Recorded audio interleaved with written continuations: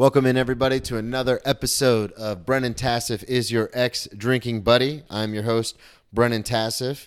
Today I'm joined by a very special guest, a very good friend of mine and hilarious comedian, Brian Ziola. What's going on, man? Hi there. Hey, Brennan, my ex-drinking buddy. Hey. So what's going on? How you been, man? Oh, man. You know, it's 7 to 12 months of not seeing anyone. Yeah, that's Just being in my home. Well, Brian Ziola is a very funny comedian based out of Jacksonville, Florida now. Why don't you plug everything up top, tell everybody where they can find you. Okay. You can find me on pretty much everything. Just my name, Brian Ziola. That's Zeolla. You can find me on Twitter, Instagram, and Facebook.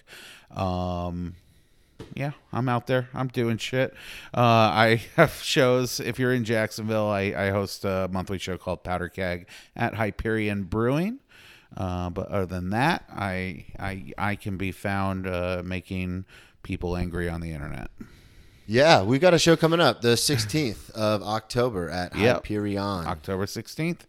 And then whatever the third Friday of November is. Yeah, whatever day that is. Yeah. It's a Friday. I know that. So how you been doing with the comedy in the pandemic? Oh, man. You know, I've time. done so little of it. I didn't really like the whole, doing it on Facebook Live or whatever, you know. Yeah, did you do... I talked to Marcus shows. about this. Did you do... How many of those did you do? I did one stand-up show. Okay. I avoided them pretty big at the beginning, and then by July, I think is when I did the one. I was like, I have to do something. Yeah. We did Zach Bennett shows. Yeah, and the those sketch were shows. more silly. Yeah, just fun. Yeah, just having fun character or just conversation. But the stand-up is so awkward. It's just not how I know how to do stand-up. So yeah, I don't like doing it. I completely agree. The hardest part is not having the interaction with the audience. Yeah, no, I mean, that's the hardest thing. You can, I made the mistake too of the one show I did. I watched one right before my show. Yeah. And it was Maria Bamford and Ron Funches. Okay. And people were reacting to that. And because those people are two of the funniest people in Yeah. the country. And so people were laughing in their mics, and you can hear it, and people are applauding. And then I go to my show, and no one wants to make noise because they think they're doing something wrong. Yeah. They think they're getting, I don't know. It's just so weird. Oh, it doesn't God. work. Yeah, I tried to do one, and it was too awkward because my whole thing is telling kind of stories. So I need people to interact while I'm doing, same thing. Like I remember we did that one show at the McMansion, and you were in the middle of the joke, and the girl just shouted out, "Adopted," and you were like, "All right, that's it. I'm done." Wait, where was this? A McMansion? Remember at Ted's show? Yeah, that's God, right. that was a mess. Oh man. But yeah, so we started doing shows in Florida again. We're now doing kind of. You know, I've only done mine. Okay, so you that's haven't the only done the live show I've Eclipse, done. yeah. No, I didn't do Eclipse, and I haven't done I haven't gone down to Daytona. I know they're doing shows. Yeah. But well, I talked to Zach down there, and he's kind of given the reins to Kevin Tibbert. Yeah. Yeah. Because I even asked him. I said, what's going on? Because Zach Bennett is Daytona Comedy, Yes. in a way. And so I had asked him, kind of what was going on with him and everything, and he just said that kind of what we're all feeling, which is it's just not right now. Everything's weird. I mean, I don't. That was the hardest thing about me putting my show together that first month was I don't want to ask people and then feel like they have to say yes. Yeah. Because but also if you don't want to do the show, don't do the show. If you're uncomfortable with it, I get it. I'm kind of uncomfortable with it too. And I've turned down shows because of that, you know? But I knew that I had control over what was going to happen at my show. It was outdoors. So theoretically it's better, I don't know. But it's a weird thing because, I put up in one of our Facebook groups, who wants to do this show? I'm not going to ask you. You have to ask me because I don't know who wants it, Yeah. And it's a weird time right now because of that.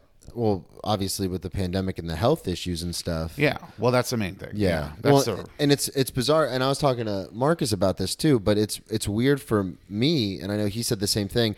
And I know you're still working. And I've been back at work now for 6 months, 5 months. So it's one of those weird things where it's I'm doing everything I was doing before, obviously still taking the precautions that we're supposed to be taking, but I just don't have comedy in my life. And that's been like... And it's a huge part of our lives. Yeah. You know, like I have a dead-end job because comedy is more important to me. Yeah, same thing with me. You know, it's like...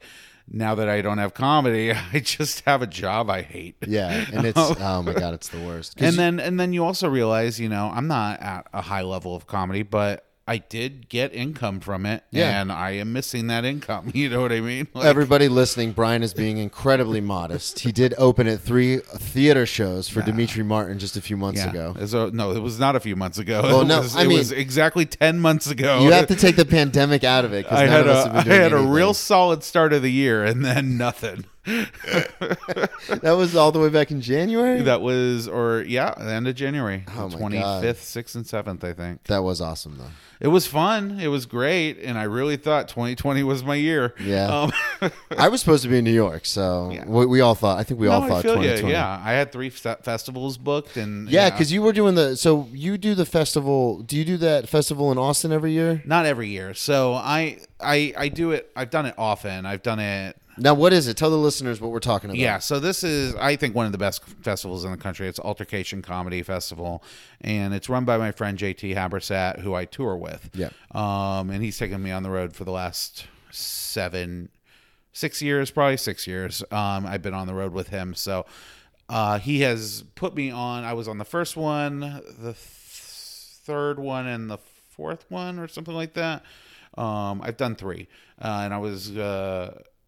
And they're a blast. It's altercation comedy. It's like I've opened for Kyle Kinane on one of the festivals. I opened for Billy Wayne Davis last year. Oh wow! And it's just a lot of fun. And you know, I get on it because it's not why I get on it, but I tour with the guy. I know the owner. He loves me. He knows that I'm gonna do the job. So yeah. And then I was on Bird City Comedy Festival in Phoenix, and that got canceled. That was in March. So they were the first thing to cancel before everything canceled. Yeah. Like they saw that South by Southwest was having problems, and then they were like, well, we don't feel comfortable doing this. And then the whole world shut down. Yeah. And then I was supposed to be on Fest in October in Gainesville, which is like a punk rock festival with a lot of bands and stuff, and that's my favorite time of the year, and that got canceled too. So did you imagine, so after you do the theater tour and then we're all hanging out and we think, all right, here we go, 2020. Yeah. And then this all starts happening. Because did you imagine it was going to be October and we're all still kind of like... I had no idea. I mean, you know, at that time, of course not. At January, I had no idea this was coming. Yeah. By March, when I started having to cancel stuff, like I canceled the festival, I canceled the tour that was around the festival. I lost some paying gigs in Florida. I don't mean to interrupt you, but that's a big thing that you do is when you have a festival, and for a lot of people listening who aren't in comedy, a lot of times you'll schedule other shows around a bigger Not everyone event. will do that. I definitely will. I want to be on the road. Yeah. And I have a fear of flying, so I won't get in a plane. So to me, I'm getting in my car anyway. Yeah. I don't want to drive to Phoenix in one drive. And I don't want to just get a hotel room halfway through. Like, I'm going to get 5 shows on the way, break up the drive, get money. Yeah. Because you'll make more money off of doing those shows than the festival. The festival is for networking and all that stuff. Yeah. You get paid, but you know what I mean. Like, I can sell more merch probably at a show than I would at a festival. For sure. Yeah. So you had that's a what lot I always booked. do. I always tour like that. Yeah. But that all got shut down. Yeah, and it was weird because I remember when it happened, as someone who studied history in college and stuff, I was like, well, the government's not going to shut it all down. Like, they've never done that before. Yeah.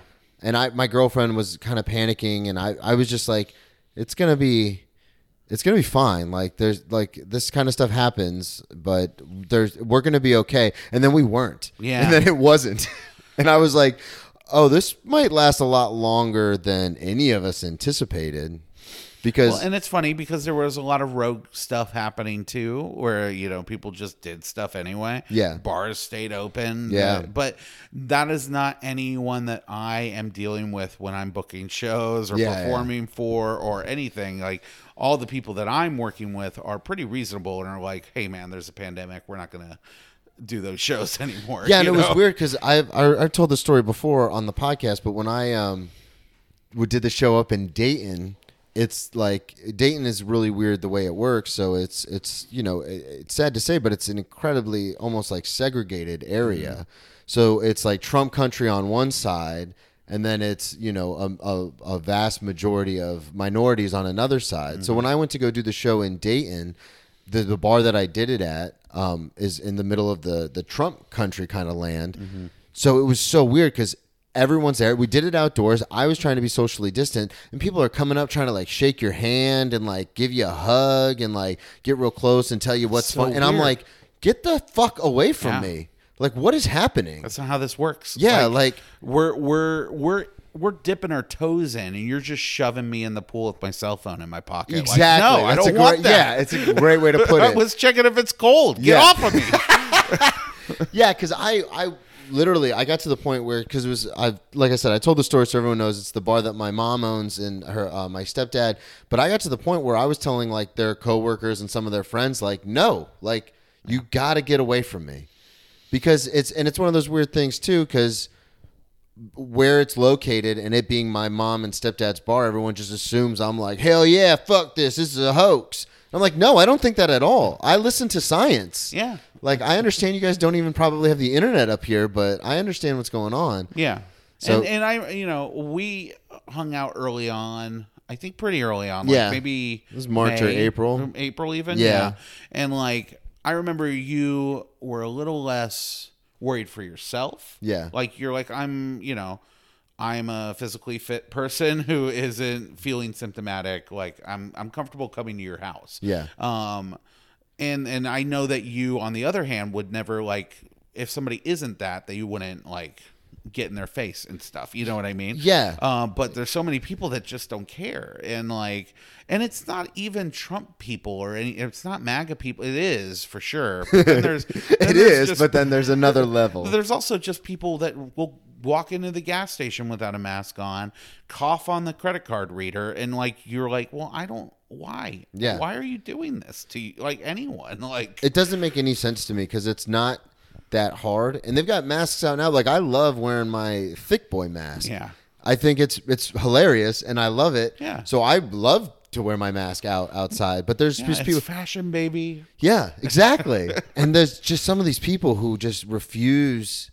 And I'll admit, early on, I was kind of like, I had that weird tweak in my brain where I was like, wait a second, the government's shutting down my source of income. And then I became angry, like everybody. Yeah. I was like, you can't do this. Like the whole reason, after I got sober, the whole reason I'm alive is to do comedy. Because I told my sponsor when I first got sober, I was like, if I'm just going to meetings every day and working 2 jobs, I'm just going to fucking kill myself. Like this is, 100%. I have to have something. And he said, well, why don't you get back into comedy? And I've told you this story before. And then I started doing comedy again and got really invested in it.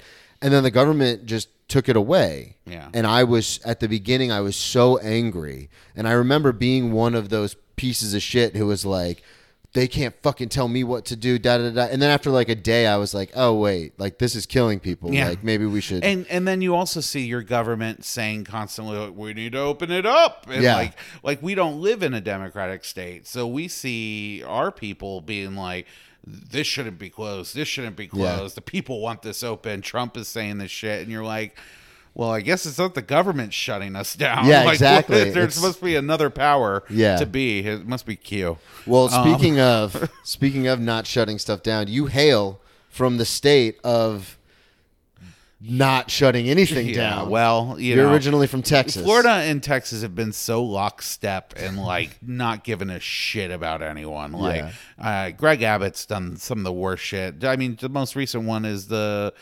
one per county mail-in ballot drop-off point. Like, is that what they're doing? One spot in each county for you to go and do it. So now they have like lines up the wazoo of like cars waiting to get their ballots. Wow. It's just voter fraud. You know, it's just suppression. It's voter suppression. So fuck Texas, fuck Florida, fuck Georgia. But you were raised in Texas? So I grew up in I was like a little kid in Texas, and then I moved to New York, like my late elementary years, and then I did all of middle school in Chicago, And then I moved back to Texas and did all of high school and Okay, further. yeah, because you have a couple jokes about it, and so I just assumed you went from Texas to Florida. No, yeah, I mean, I lived most of my life in Texas, and I consider myself a Texan. Yeah. In that way, and Okay. yeah, and edit point. Dallas Nelson, ladies and gentlemen, surprise visit. What's going on, man? Well, not really a surprise visit. I'm in your It's home. not a visit. Why was I not consulted? Dallas, Edit. you're going up next. All right. We're filming the podcast. Filming. We're recording the podcast. I'm not editing that out. Okay, or if you say so. Yeah. Visit from Dallas Nelson, everybody.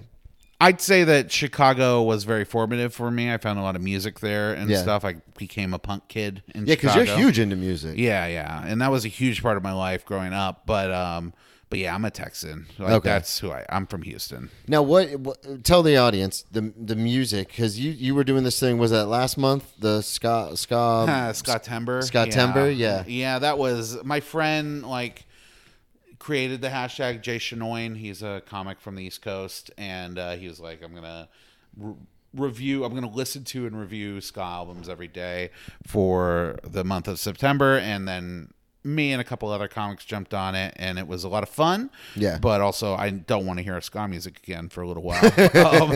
I'm pretty content only listening to like Iron and Wine for the next year. Okay. So yeah, I grew up in punk music. I've been all over the place in music. Yeah. Punk's still super important to me though. Yeah, because there was some of the stuff you had posted. I was like, God, I haven't seen this since my older brother was listening to this stuff back in the day. Yeah.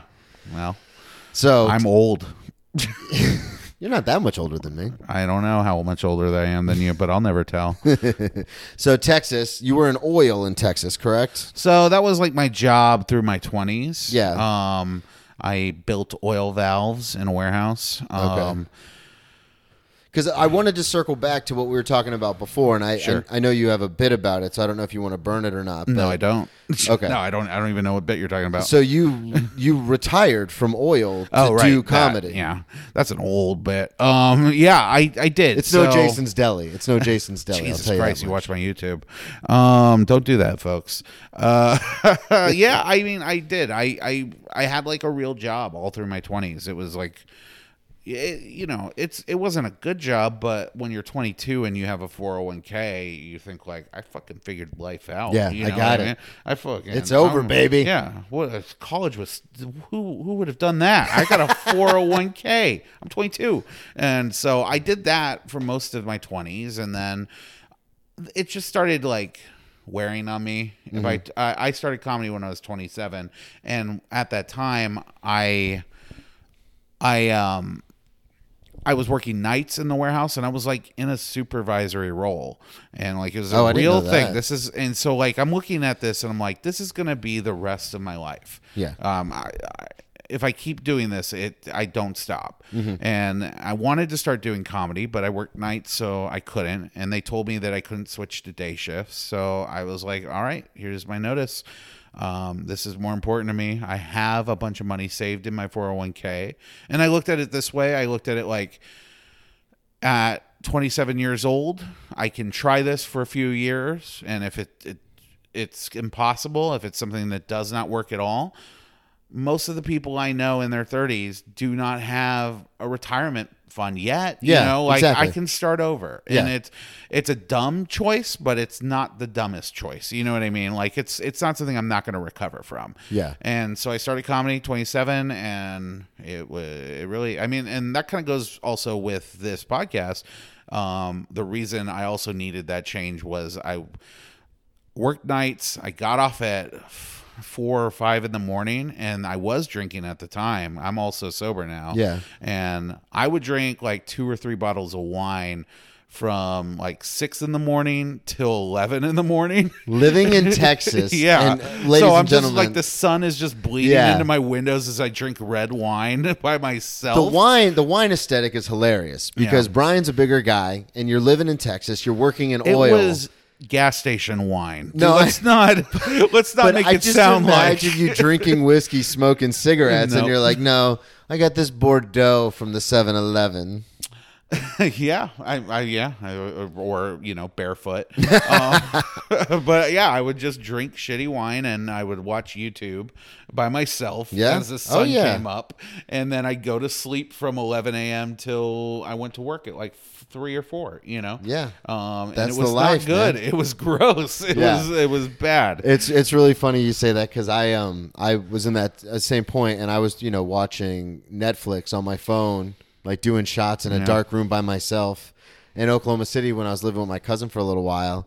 And he would come in and be like, why don't you like go out if you're going to drink? And I'm like, I am socially drinking with my friends on Netflix. And it's like, that's not Chandler's okay. here. Yeah. Phoebe's here. Yeah. I'm watching Jersey Shore. I'm beating the beat up in the room by myself. But yeah, it's definitely not the most fun existence. Yeah, that was definitely my worst drinking point because when it's alone, it's just such a bummer, you know. And the reason I've always gravitated towards wine because I don't have a taste for alcohol. I hate it. Yeah. Like beer sucks to me. I hate the taste. There are different, like the girlier the mixed drink, I'm gonna like more. Yeah. I'm that guy. Like I need the sugar to sweeten it up. Yeah, But like whiskey shots and stuff, I can do them. But here's the thing: is because I hate the taste, I do them faster. Like a beer, if you hand me a beer, I'm Boom, gonna do the it's whole done, thing yeah. right there because I don't want to sip on this. It tastes like shit. Yeah. You know what I mean? Yeah. So now I'm just a fucking college boy, just pounding beers and hitting them against my head and like fucking like because Let's do this. because what I really want is just pink lemonade flavored things. Yeah. You know? Well, you did the well, that's the thing. Yeah. yeah, because I remember we did a show. What was that? Where you did the Smirnoffs? Yeah, so I've done that a few times. I've done it 3, I think. I did Ladies it and first- gentlemen, it is the greatest sight you'll ever see. Brian comes on stage and houses a 6-pack of Smirnoffs. in like 2 minutes. Yeah, not even. Yeah. probably less. Yeah. Well, that's the thing I learned when I was partying and shit in my early 20s is that I can just drown shit real fast. Yeah. It's like the Ziggy Zoggy band Ziggy- show yeah, shit, yeah. and like, and it's specifically with like something like a Smirnoff like that. I can just boom, like Yeah. shotgun right down my body. Well, and I So- remember when you were doing it, I was like, he's gonna throw up. Yeah. Like this is a lot of sugar. It's not even the alcohol content, really. I was It's like, not the this is- alcohol content. It's the sugar that fucks you up. And it gets you fucked up real quick Yeah. because it's so much sugar going to your brain and then that alcohol, which is gross, and Yeah. then it's just like, so yeah, I did like 6 of them in a row. The you've first done time that I more did it than in once. Houston, a girl pretty much broke up with me over it. Really? I don't want to ever see you like that again, and I don't think you won't do that again. Oh my God. Yeah. This is after being sober for so long. So. Yeah, that's crazy. Yeah, so I didn't make it a regular thing. Yeah. But I did it kind of yearly for a little while. Yeah. Well, it's funny because I tell my girlfriend all the time, because she'll say random things like, it's just kind of sad that we're never going to be able to like sit out on a deck in New York and drink margaritas and people watch. And I go, no, we can do that. It'll be really fun for like a month. But then when you're coming home and paying all the bills and I'm passed out on the floor and there's dog shit everywhere, you're going to be like, something's not good about this. Yeah. So I'm like, yeah, we can do whatever you want, but it's not going to last. You just got to learn the joy of virgin daiquiris. Yeah. Well, they're good. They're slushies. Yeah. That's all it is. That's all I want. Yeah. That's what I realized when I stopped drinking was like, oh, I just want to hang out with people and drink things that taste good. Yeah. So like when I started like classing it up a little bit and not just pounding shit, like if I went to shows and stuff and I would drink, I always drink Cape Cods because fucking cranberry juice and vodka is good. Yeah. You know? Yeah, for and sure. it's way more drinkable than like just a shot of whiskey, in my opinion. Yeah, absolutely. So yeah, I would, and then people would make fun of me because I drink Cape Cods. Well, now I'm sober and I drink Shirley Temple, so Yes. go suck my dick. Yeah, exactly. Well, and that's the thing too, is because we're the circles that we run in. I mean, me, you, Crespo, Buck, Dallas, Baker, like we are silly people anyway. Like Yeah. we just like to have a good time. Yeah. And it's weird. Something I've learned being sober and doing comedy and stuff is being around like patrons of the shows. and they have to get like hammered in order to be in those situations. And I'm just like, it's really funny because this scene specifically, the Jacksonville scene, is really chill about it's not a drinking scene. It's not a druggy scene. Like, people do stuff, but it's nothing excessive. Like, I've been in cokey scenes. I'm sure. Yeah. And you see, like, the drinking that happens in some of the scenes around Dude, I started Florida. comedy in South Florida. Like, that was... I was one of those people in that scene. But I know Crespo and I talked about it last week, and that's the thing with the Jacksonville scene is almost nobody really drinks that much. And if they Not drink... heavily. Yeah, and if they drink, they'll have a couple of... Like, very rarely... do you see people get like fucking obliterated and then try to get up? Because him and I were having this conversation, and you and I have had this conversation too about when people get really fucked up and then try to get up on stage. It's the worst. Yeah, and we're just like, you're just wasting time. Yeah. Like, we've all written material, we're all ready to go, and now you're just up here killing time. Yeah. And I can't stand it. That's like, I want to get up there and hit him, but then everyone's going to be like, oh, look at Brennan, totally being Brennan. And that is, I'm super happy I started comedy after I got sober, because for me, it would be trying to find that perfect concoction that like what is the code for how much I can drink to do what I do. Yeah. And I would never find it. You know what I mean? Well, that's the thing that happened with me. So I started in South Florida, and I like started at 21, 22, and I would just get hammered. Yeah. Because at the time, I didn't have any material. And I've talked about this before, but going through like old joke books from 2009, 2010, I'm like, this is all dog shit. Yeah. Like, all of this. And I would get hammered, and I would get on stage and be like, oh, well, I tell jokes to my friends and they laugh, so I can do it on stage. And it was horrific because I could never find that balance of enough, like a couple of drinks to feel loose, but not enough to where I'm like blacked out on stage. Yeah. And it's a mess. Yeah, that would be a nightmare for me because I already can't. I've gotten much better about it. Obviously, I'm very good at comedy. I've gotten much better at like figuring out the little things that happen on stage and how they work and if they're repeatable things. Mm-hmm. But like early on, my first couple of years, like I was chasing a lot of moments that were only ever going to be that one time. Yeah, you know what I mean? That's a great way to put it. Yeah. And if I were drinking, chasing that, I would not be where I'm at. You know? Yeah. I remember I did a show. It was a Christmas show at a strip club off of Mayport, and it was called like Ha Ha Ha's and Ho Ho Ho's or something like that. And Crespo and I were talking about it, but it was the first because I think he had done that show like a year prior, and it was the first time I had done comedy in like 6 months. And so I just got obliterated before I went on stage, and I tried to tell the story of spending the $27,000 or $26,000 in 28 days, which I've told on this podcast before. But imagine that like epic of a story with all the details hammered. Like I was leaving stuff out. I kept having to like go back, and like everyone's just kind of looking at me like, this is kind of interesting, but we can't follow anything. And that's it. We're not set up punch dudes. So it's not like all. You have A and then B. That's not us. We have these long, drawn out, like if I didn't mention this thing here and I start doing this shit over here and it makes no sense to people. It's like, oh yeah, I didn't tell you I was adopted. Yeah. So that's why you're not going to understand this whole bit. Yeah. So, and that's when I kind of realized, and that's actually the point when I stopped doing comedy for that 3 years because I was like, I can't do this. You chose drinking. Yeah, exactly. I was like, well, I can't do both, so I'm just going to get hammered over here and do my own thing.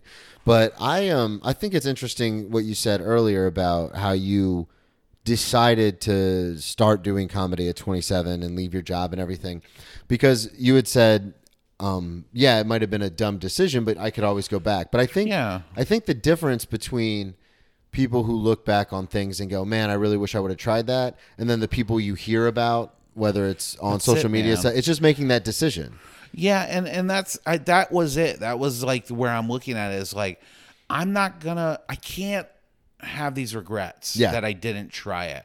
And the problem is I did do one open mic. Like it was I had a day off. It was a Monday open mic, and I went and did it. And it's because I had been listening to all these podcasts and stuff, and I was super into stand up. And then I finally went and did it. And then the moment I did that, I was like, this is it. This is what I want. This is the thing I've been chasing for a long time. And like, I can't be reasonable right now and not try. You know what I mean? Yeah. Like I can't. I know exactly I can't what you just mean. keep doing this fucking job because it's not where I ever saw myself. You know, and Yeah. and I'm not shitting on anyone that chooses a job over art. You know, because like I get it.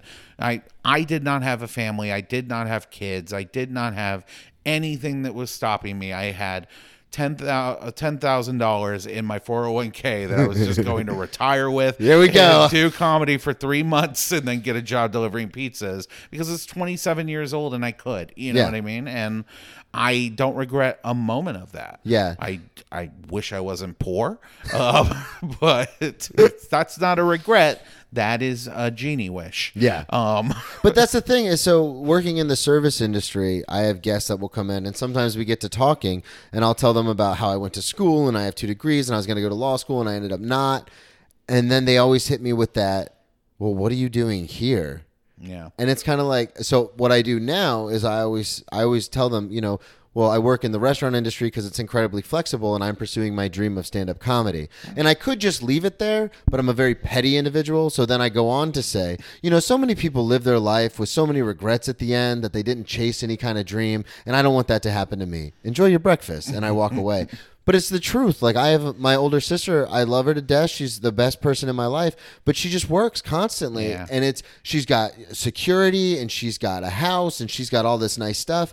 But I look at that and I always think like, I don't mind living in a studio apartment if, you know, making dog shit, if it means I get to go up on stage. And people, we're just wired different. Like you said, I'm not shitting on her decision. She's definitely doing way better than I am. Yeah. But I couldn't, that mentality of like just working. I don't understand. I just But don't. also, if you're not driven to art, Yeah, which a lot exactly. of people aren't, you know, then you don't need to make that choice. That's Yeah. not like everyone needs to choose between art. No, some people are broken in their brains Yep. and want to get on the stage and talk in front of people. And you have to be really broken to want to do it. You really do. Yeah. And so, like, if I'm that broken, I can't choose the other thing and Yeah. just be broken in my head. You know what I mean? That's I'm actually- gonna have to do this. That's a great way to put it because I never thought of it like that. Like, Yeah. because in my head it's always been, why doesn't everybody pursue an art? But it's like, oh, if you're not damaged like that, you have no desire to do it. yeah. You just, you know, you like going to work, you like your paycheck, you like your retirement. Because you see those people do one open mic that are like, well, everyone in the office says I'm funny and I should try this. And you can see it in their dead cold eyes. They don't actually want to. Like they're just doing what everyone in their office said that, oh, he's zingy. He's got, you know, he's got a little wit. He's got Yeah. a thing. And it's like, you don't want this. And then they never show up again because they don't want it. And Yeah. it is way different than just hanging out with your friends and being conversational. Because stand-up comedy is a skill. It's an art, you know. Yeah. And we see that at some of the open mics where people come up and they go, oh, I'm really funny. I'm just going to wing it. Yeah. And we all look at each other like, you didn't write anything down? You don't have any sort of set list? No, I'll just wing it. And then they get up there and some of us, that happens to some of us now. Yeah. 10 I years mean- into comedy, Yeah. I get up there and if my first couple jokes don't land, all of a sudden I'm like, oh, fuck. Yeah. You're doing all the math in your head. Yeah. And you're like, yeah. And I'm like, okay, I know where I started. I know where I'm going. If that didn't work, that's definitely not going to work. But for them to get on stage and just kind of be like, I'll wing it. I'm the funny guy at the office. And then they get up there and it's the longest 5 minutes oh my God. of their life. And It never I feel has, like- so bad for them when they Yeah. do that. I do, and yeah, you're right. But then I'm like, well, these people don't care about it the way I do. So I have to like remove myself from the same category as them. So I can't be mad at them for treating it differently. But also I can't have any respect for. You know what I mean? Yeah, no, that's true. Because you know what wanting to do comedy is. You, Brennan, and me, Brian. It is this voracious appetite for watching a lot of stand-up before you start. It's listening to all these podcasts and like getting it all in and just like soaking it in. I mean, I listen to like Comedy Bang Bang and Doug Loves Movies and Nerdist and all that stuff before I started, like, and there was no way I wasn't going to start. And I was just doing homework by listening to that shit. You know what I mean? But, you know, now I don't listen to anything except Brennan is my ex-drinking buddy on Apple Podcasts, Spotify, and Stitcher. Boom. With the plug. But it's just, it's one of those. I'm a professional. But it's true, though. Like, you see those people get up and they get to the bar and they get hammered because you got to get hammered before your first time. Yeah, I'd be scared too. Yeah. And there's a part of me, and I think it's because I'm super emotional, like super sensitive, and I'm way overly empathetic towards people. So when they get up there, even my friends, like when Emily first came onto the scene, and she was super supportive, came to every show, loved it. She loved comedy. She had that voracious appetite. We're gonna get her on the podcast one of these days, but I remember when she first went up, I was terrified because she's my friend. And I was like, if she doesn't do well, it's like I'm not doing well. Like, you know what I mean? Yeah. It's just like I felt so strongly about, like, you know, especially because it's a friend. I'm like, I hope she does. And she did really well her first time. And then her second time, she didn't do as well. But I was like, okay, but you. Which is always the case. Always. That's how you know you're a real comic. That's the first thing you'll see when you're a real comic, because you do good your first time, and then the second time you're like, ugh. Yeah. And then you come back to do it again. Yeah. That's when you've kind of crossed that threshold into, okay. And that's the weird thing about it, too, is because we've all had shows where we've just eaten a big old dick. Yeah. But it's so bizarre to me because, like you said, it's art, and everybody knows stand-up is. No matter how many people want to be like, it's not real art, it's fart and dick jokes. It's like, yeah, but it's also art. If you true, but also if you listen. Like, we're commenting on. It's so weird when people are like, "Oh, you should just stick to the yuck yucks." It's like this is my yuck yucks. Like commenting on social things or political things or things that are going on in the world is the whole basis of my storytelling. Yeah. So like that's the whole point. And I remember I was talking to some family members a few weeks ago, and I was kind of working out some material on them. Like just a couple of things that I was thinking about talking about on stage, and they were like, "Oh, I don't know if you should say that stuff." And immediately in my head, I said, "I definitely need to say this stuff," because it's one of those things where I always like to push it to keep going to like kind of see what I can get away with. Sure, but also it's there in your head, so there's a reason it's there. Yeah. You know what I mean? Yeah. And I hate that what you're talking about with comedy, where it's like, stick to the yuck yucks thing, because nobody goes and watches The Revenant and is like, stick to the bang bang guns, you jerks. I just want some explosives. Like, fuck off. That's not how art works. Oh God, that's going in the clip for the promo. It's just so frustrating. I don't know why comedy has to be this dumbed down thing, because it's not. The best comedians of all generations have been irreverent people. Yeah. You know? There's been some dumb ones. You know, there's always going to be a Larry the Cable Guy to your Bill Hicks. And that's fine. You can have those guys that stick to their yuck yucks. But the ones that get remembered forever are irreverent people. George Carlin. Bill Hicks. Lenny Bruce. Fucking, you know, Dave Chappelle. Even. You know, all of these people are irreverent people. Did I tell you what my mom told me to do with Dave? So Dave lives right outside of Dayton. Everybody knows that. Right, yeah. And she goes, "Hey, we're doing the show up in Dayton." And she goes, "You should reach out to Dave Chappelle. You should reach out to Dave Chappelle." Did you do it? No. First of all, there's probably layers of agents and managers and social media managers. I don't know, man. He lives in Ohio. I know. Maybe not. But I looked at her. I go, "That's like inviting Taylor Swift to your karaoke night. Like, what? He's the greatest comedian of all time, arguably. Like, and you want me to invite him to a bar show? He comes to everything in Dayton." Okay, Mom. All right, cool. Invite Dave Chappelle. Oh, my God. The trick is to invite his wife, and then he has to go. Yeah. That's how you get real comics. Did you see his Emmy speech? Yes, I did. At the very end of it, where he goes into my wife, who's had to live with the best comedian of all time for the last 20 years. I was like, fuck yeah, man. Yeah.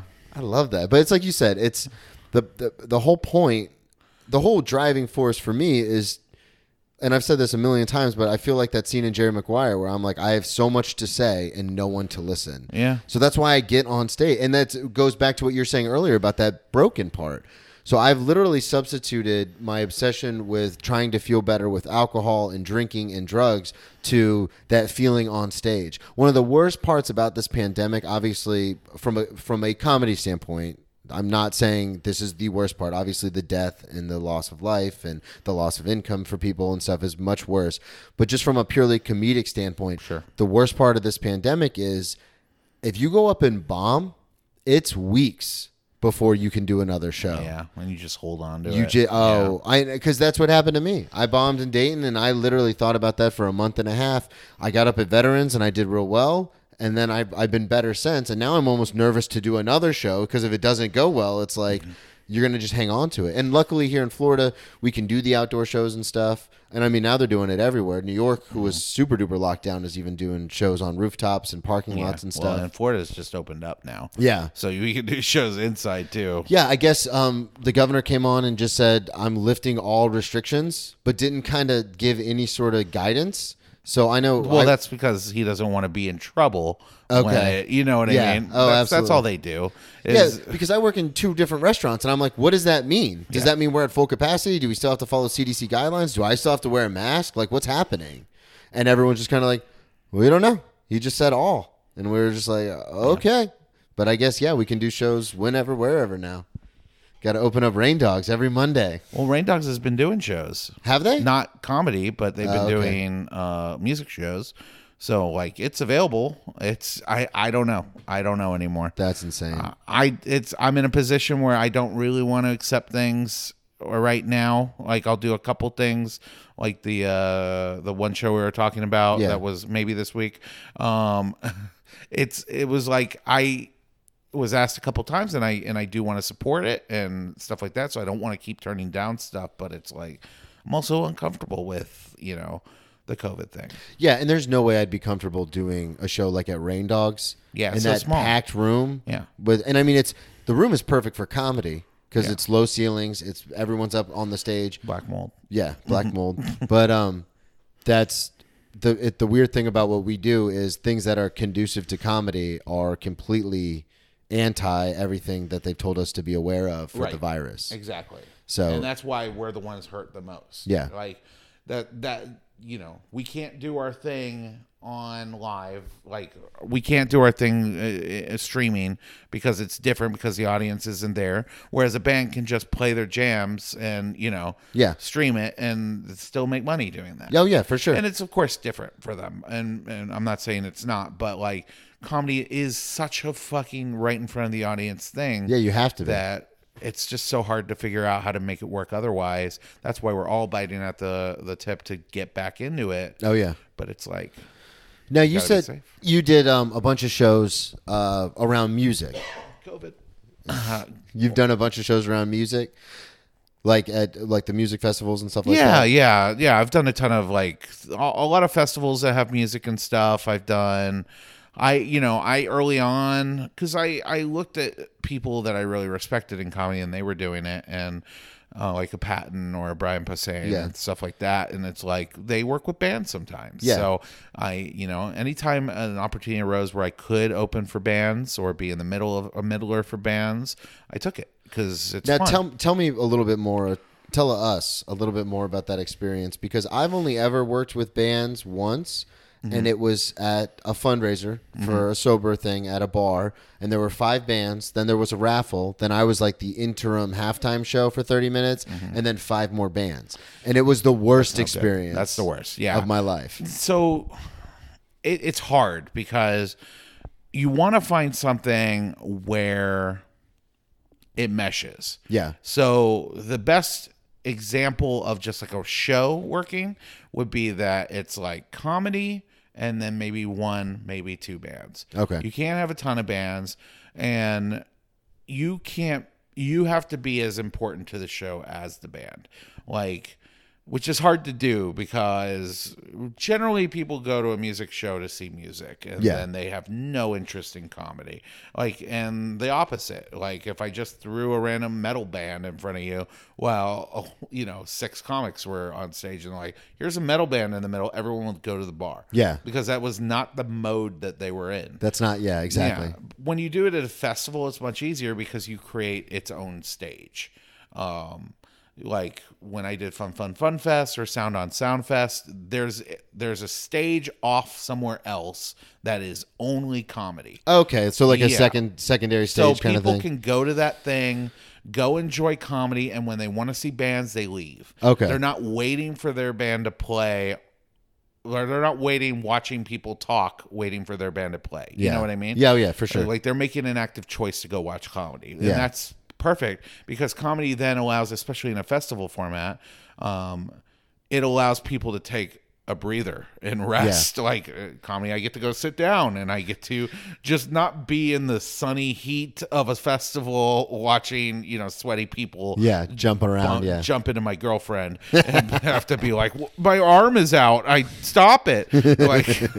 So it works really well in those situations, but it doesn't work if you throw a comic up on the same stage as the bands and then like, well, hey, here's Brian Ziola. Yeah. Have you ever done that? Have you ever like... I have. The first festival I ever did was a Houston one, and it wasn't like just opening for a band, but we were way too... like in the middle of the music festival. We were the way I describe it, I don't know if this will work for everyone, but like when you used to go to Vans Warped Tour, there was always the Ernie Ball stage where like local bands played. Yep. And it's just like right there in the parking lot, like right next to 2 of the big stages. So you hear Rancid on one stage, and Blink-182 on the other, and then you shitty like the guitar's not tuned band right in the middle, and nobody wants to hear that. So I remember seeing people like walk by my stage with their like hand visored against their face, like I don't want to make eye contact with this person. I just want to get to the stage I want to be at, and that sucked. It wasn't great, but then I've done great ones where it's tons of fun. Like Fest is the best example of it because Fest takes over Gainesville and it's at a bunch of different places. So comedy is only at the one place in Gainesville. Okay. And so people have to actively go to that bar, go into the bar, get their wristbands checked, and then sit down, get a drink, and then there's comedy. Yeah. So it's not even like... It's just like comedy's happening in a city where a bunch of stuff's happening. Now, when did they do... So, say this whole pandemic wasn't going on. When is Fest normally? It's usually around Halloween. Okay. Whatever weekend works around Halloween. Now, Gainesville, for people who don't know, is where the University of Florida is. Right. And it is a college town. The College town towns exists are always for going to Florida. be so much better for stuff like that. Comedy in general, in my opinion. Yeah. It's because it's got younger, smarter people. Yeah. You know? Well, and that was the thing too. When I did the show, when I've done a few shows now where the crowd is the crowd, Right. and I try not to complain about the crowd, but the people who come up to me afterwards and are like, "Oh, that was a really good show," I'm like, "That's my demographic. That's who I want." More. It seems like they know what was going on. They followed the stories. They got the jokes, and then you know this as well as I do because the style. You'll have people come up to you after and be like, "Why didn't you do this?" or "You should have said that," and it's like you weren't listening. Like you were only like you could only hear words like dick and pussy and cock. And because I don't say those things or because I don't say them as often, none of it registered. Because you've got awesome, like heavy hitting jokes, but if people aren't listening, then it's hard, and it's an active choice that I'm like, because I do write one-linery stuff too, but like I don't get anything out of that. Yeah, like they're fun and they work, but the longer stuff, like I'm taking a risk because people have to be into it. But I get way more out of it because I'm telling the story I want to tell. Yeah, exactly. And that we're both storytellers in that way, so it's harder, but comedy's so weird too because the audience is always going to do that shit. There's always going to be someone who tells you what you should have done, which is so weird. I don't understand it. I don't like, you don't go up to, Billy Corgan and be like, you should have played guitar this way. Like that's not how artworks. You don't go up to a painter and be like, well, this brushstroke should have been a little more. Yeah. Should have. How many paintings have you done? None? Oh, thank you for your input. Yeah, exactly. It's like, but I've thought about it a lot, and I think comedy is so weird because everyone laughs, you know what I mean? Like that's such a base emotion, happiness and laughter, that everyone thinks they understand it.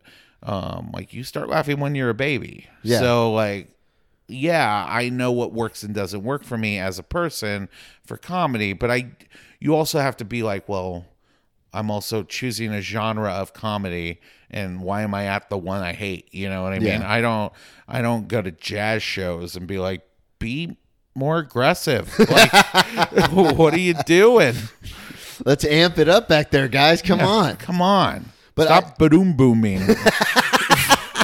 The one thing I don't understand is when, and I guess I'm starting to, because what you just said about you start laughing when you're a baby, is that there's always those people who have made other people laugh. Right. So it doesn't matter that they've never done comedy before, never gotten on a stage. They're like, yeah, but I make people laugh at work all the time, like we were talking about earlier. Right. So they want to come up and tell you exactly what you're doing wrong. And I'm like, come on, man. Like, I don't know how to deal with it.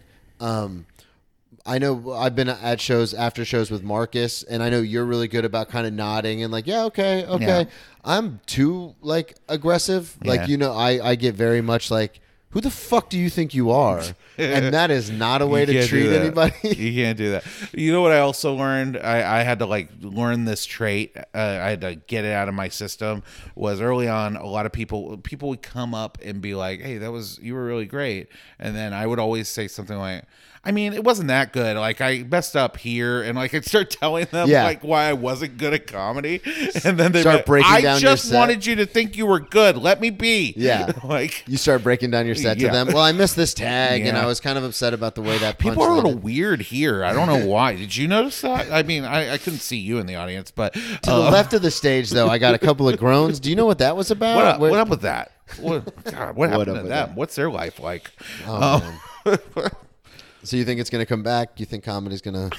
I don't see how it couldn't. Yeah. I mean, I don't know when. I don't know. I don't. This country's so stupid that nothing's going to actually like fully change. Yeah. You know, we'll be back to normal the moment we can be back to normal. Yeah, absolutely. And that means probably a vaccine will be the thing. Like, so we all just get COVID regularly and take medicine for it to get it away.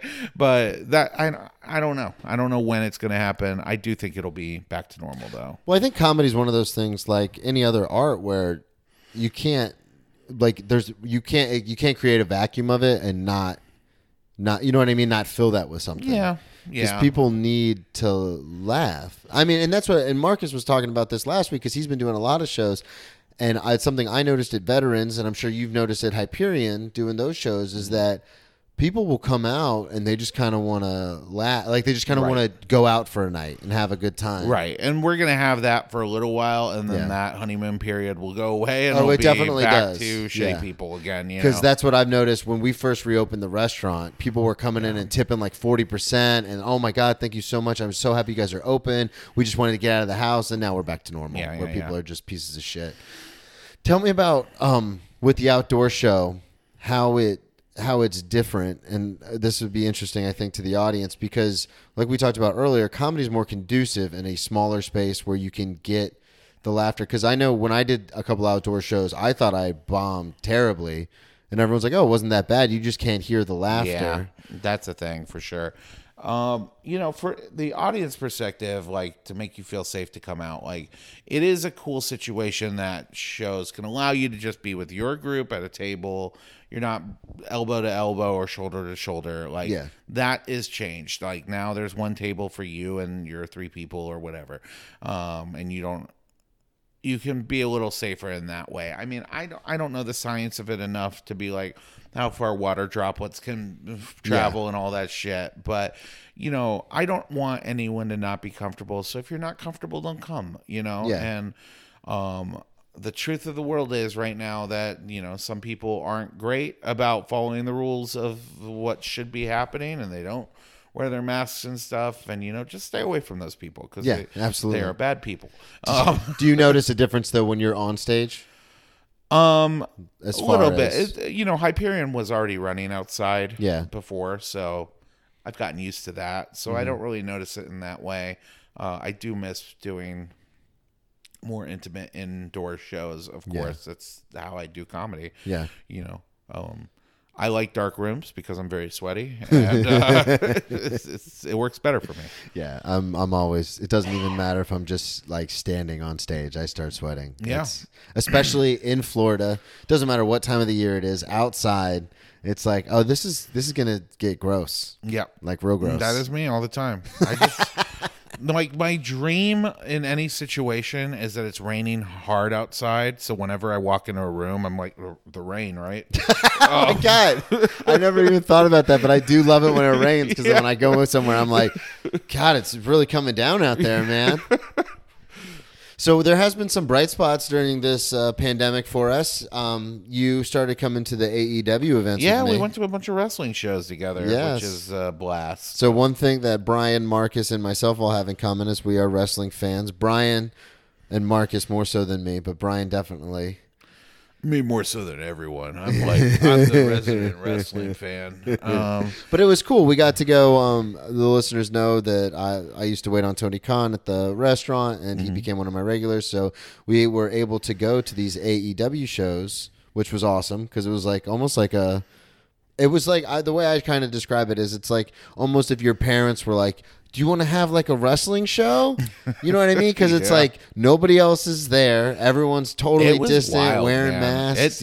It was a new experience for me for sure. Because wrestling is one of the only things I'll go to that is like really big crowds that like because that kind of stuff makes me anxious and me too. uncomfortable, and I hate being in like stadium seating and just being like boxed up in that little seat and like you're rubbing elbows against someone you don't know and shit, and like this was incredible from that for me because you got a seat between you, you got a row between you, like you're not in anyone's way, but it was just also like I just have never experienced wrestling in that way. I've seen like little indie shows and stuff where there's not a lot of people, but not Kenny Omega, you know? Yeah, exactly. Well, and that's what I thought was so cool about it was the fact that you could literally, they're like right in front of you. The first show that we all went to, because there still wasn't that many people there. Yeah, it was the very first one that we all went to, and it was like you could reach out and like touch them. Like obviously you wouldn't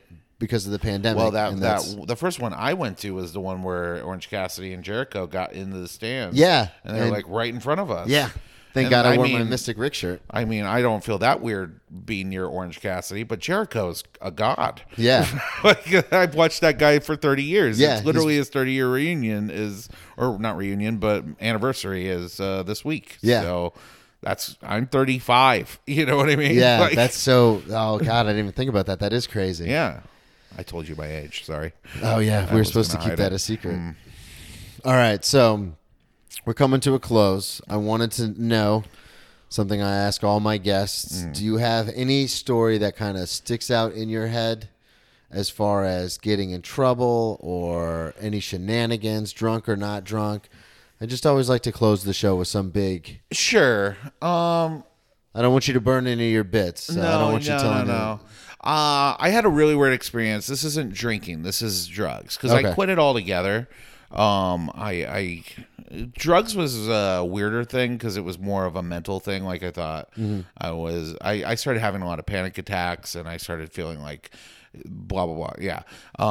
So I quit doing drugs for that reason. And then I quit drinking because I needed to be sober. Totally. But I never did a system. I never did like a 12-step program or anything like that. I have no accountability with my not drinking or not doing drugs. So every now and then I'll jump back and like drink 6 Smirnoffs in a minute. Yeah. And ask the guy in the 12-step program to hold them for you while you drink them. Oh, that was bad. I'm sorry. I'm sorry. Fine. Brennan. I told you. I just wanted to bring it up. Man, I remember because I didn't even think about that. And then you're holding these Smirnoff bottles for me and opening them for me. And I just am fuming Smirnoff smell. It was fun, though. It was a great time. It didn't bother me. I just thought because you were so apologetic about it, I was like, oh, this is hilarious. Yeah. So I got back. This is a few years into comedy, and everyone smokes weed in comedy. So you're like, well, maybe that makes you better when you're early on. I don't know. You have no idea. Yeah. So I was like, me and a friend were like, okay, I'm gonna smoke some weed tonight.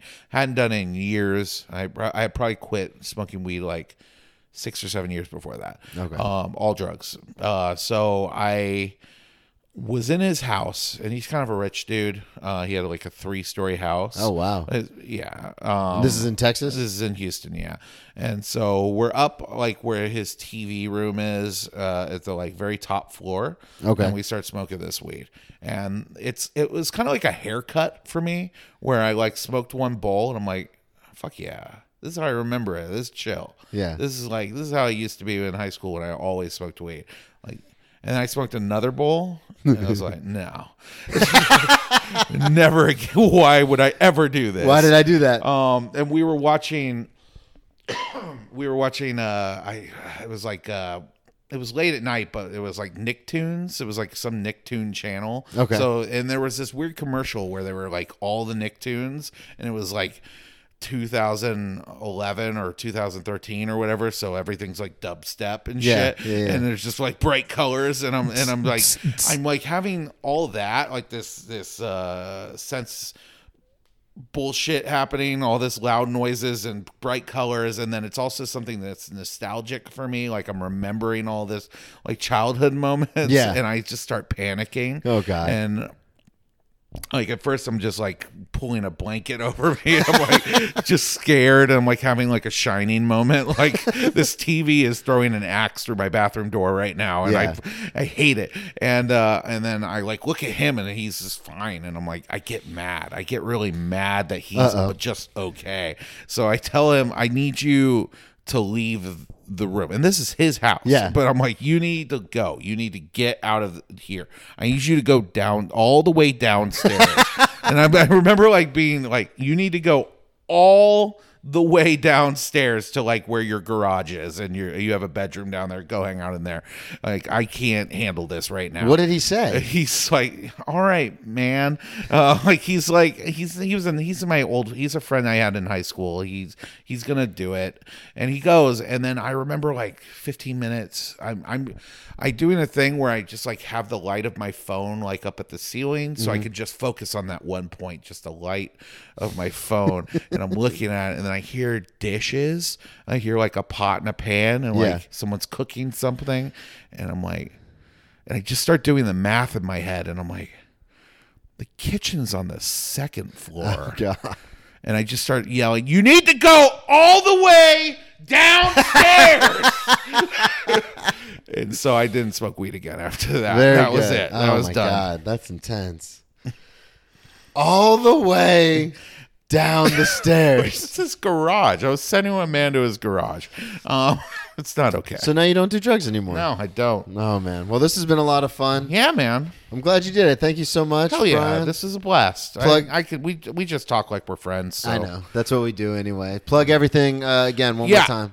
Hit me up on Twitter, Facebook, or Instagram, Brian Ziola.